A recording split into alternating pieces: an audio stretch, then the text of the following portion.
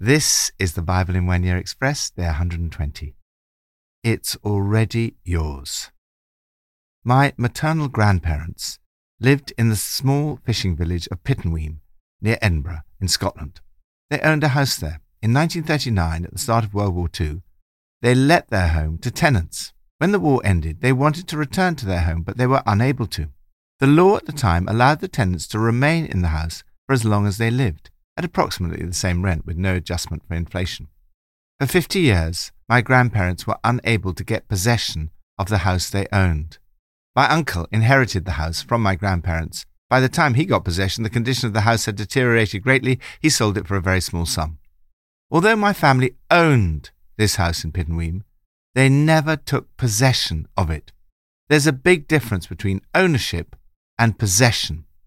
The people of Israel had been given ownership of Canaan, the promised land. Now Joshua says to the Israelites, "How long will you wait before you begin to take possession of the land?" The New Testament presents the land as a picture of the Christian life. Realize what is already yours in Christ Jesus, and then take possession of it. From Proverbs 10 and 11. From the mouth of the righteous comes the fruit of wisdom, but a perverse tongue will be silenced. Wealth is worthless in the day of wrath, but righteousness delivers from death. The righteousness of the blameless makes their paths straight, but the wicked are brought down by their own wickedness. The righteousness of the upright delivers them, but the unfaithful are trapped by evil desires. Gift of righteousness. Do you realize that God has already given to you the gift of righteousness? Have you taken possession of this gift? The writer of Proverbs contrasts the wicked and the righteous. Wickedness will lead to destruction. The unfaithful are destroyed by their duplicity.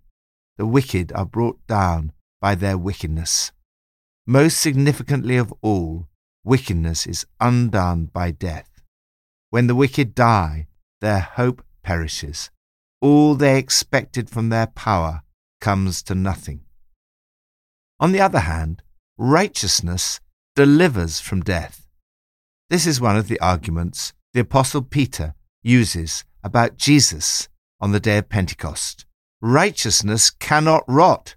It is impossible for death to keep its hold on him.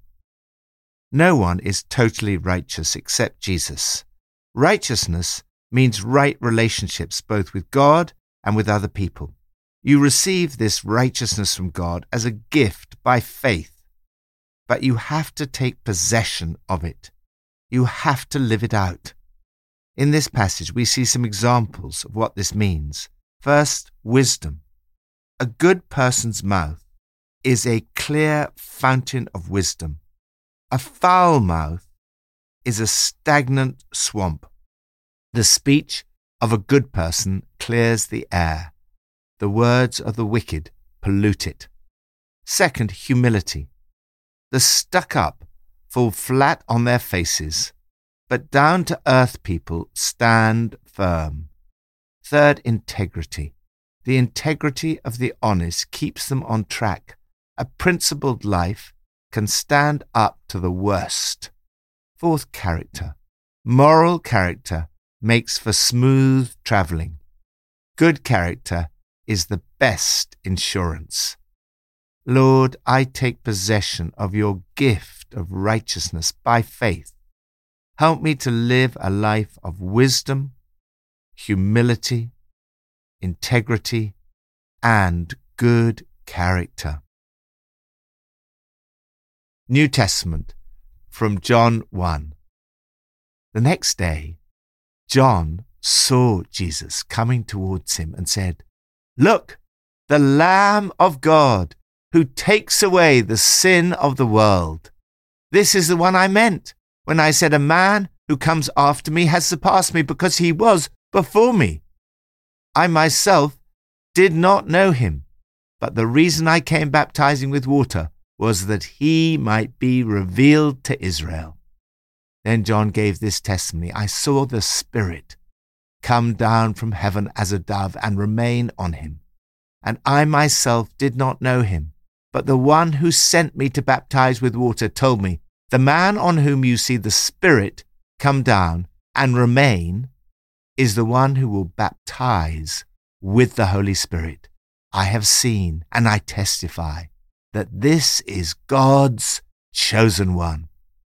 Andrew, Simon Peter's brother, was one of the two who heard what John had said and who'd followed Jesus. The first thing Andrew did was to find his brother Simon and tell him, "We found the Messiah. That is the Christ." And he brought him to Jesus. The next day, Jesus decided to leave for Galilee. Finding Philip, he said to him, "Follow me." Philip, like Andrew and Peter, was from the town of Bethsaida. Philip found Nathanael and told him, "We found the one Moses wrote about in the law, and about whom the prophets also wrote, Jesus of Nazareth, the son of Joseph." "Nazareth? Can anything good come from there?" Nathanael asked. "Come and see," said Philip. Gift of the Holy Spirit. Are you enjoying everything Jesus has made possible for you, or are you still feeling guilty and powerless? Jesus came to bring forgiveness, new life, and the power of the Holy Spirit to you. Make sure you take possession of what is already yours today. In this passage, we see a remarkable sequence of the titles given to Jesus. Jesus is the Son of God, Messiah, King of Israel, and Son of Man. I want to focus particularly on two titles in this passage that describe the ministry of Jesus. First, Sin Remover. The blood of the Lamb saved the Israelites from slavery and allowed them to walk in freedom to the promised land. John says of Jesus, "Look, the Lamb of God who takes away the sin of the world." As you come to Jesus, he takes away your sins. Claim, trust, believe in the forgiveness bought for you. Actively reject feelings of guilt, shame, or unworthiness. It is a proactive, practical, daily choice to take possession of the forgiveness that Jesus has made possible for you. Second, Spirit Baptizer. John the Baptist describes Jesus as the one who will baptize with the Holy Spirit. Jesus fills you with his Holy Spirit. This is what Jesus has made possible for you. However, you have to take possession of this wonderful gift that God has made available for you. Jesus invited Philip, "Follow me." The Greek word for to follow means not only to walk in the footsteps, but also to accompany, to be with. When they asked Jesus, "Where are you staying?" the Greek word for staying is the same word Jesus uses in John 15, "Remain in me as I remain in you." They see where Jesus is staying and remain with him. Jesus invites you, too, into a deep, personal friendship with him. Jesus also gives you the opportunity to do what John the Baptist did, to point others to him. Of course, God does not need a human agent. Jesus could continue his ministry without our help. However, we see in this passage how God uses his disciples to call people. They bring their friends to Jesus. John the Baptist introduces Andrew. Andrew introduces Peter. And Philip introduces Nathanael. Nathanael was suspicious at first, but then he came and immediately found that Jesus really was the Son of God. The former Archbishop of Canterbury, William Temple, wrote a commentary on John's Gospel. When he came to the words, "And he, Andrew, brought him, Simon Peter, to Jesus," Temple wrote a short but momentous sentence: "The greatest service that one person can do to another." Simon Peter went on to be one of the most significant influences in the history of Christianity. You may not be able to do what Peter did, but you can do what his brother Andrew did. You can bring someone to Jesus. Or, just like Philip, you can say, "Come and see," to your friends, family, and work colleagues. You can be a part of God's plan for people to hear about and respond to Jesus as you invite them to come and see. I have found there's nothing more exciting in life than being involved in the ministry of Jesus. It's so gracious of God to involve us, imperfect human beings, in His perfect plan. Lord, help me today to enjoy this gift of forgiveness and the fullness of life in the Holy Spirit. Help me also to introduce others to you, to invite people to come and see. Old Testament, from Joshua 17 and 18. So Joshua said to the Israelites, "How long will you wait before you begin to take possession of the land that the Lord, the God of your ancestors, has given you?" Gift of your inheritance. Is there some area of your life where you are still not enjoying your inheritance in Christ? The land was the inheritance of the people of God. Joshua addressed the people of Israel. How long are you going to sit around on your hands, putting off taking possession of the land that God, the God of your ancestors, has given you?